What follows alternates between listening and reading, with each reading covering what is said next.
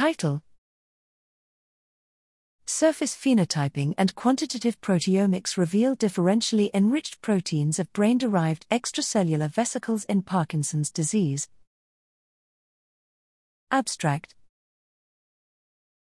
Extracellular vesicles, EVs, are produced by all cell types and are found in all tissues and biofluids.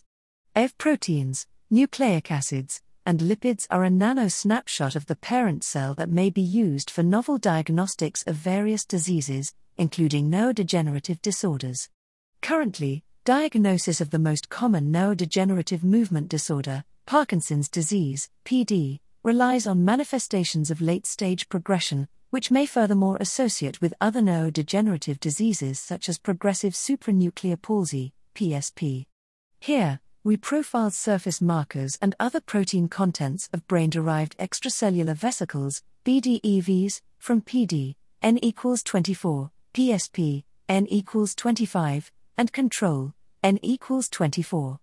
DIVs displayed tetraspanins and certain microglia, astrocyte, and neuron markers, while quantitative proteomics revealed enrichment of several proteins in PD versus control and/or PSP, including clathrin heavy chain 1 and 14-3-3 protein gamma.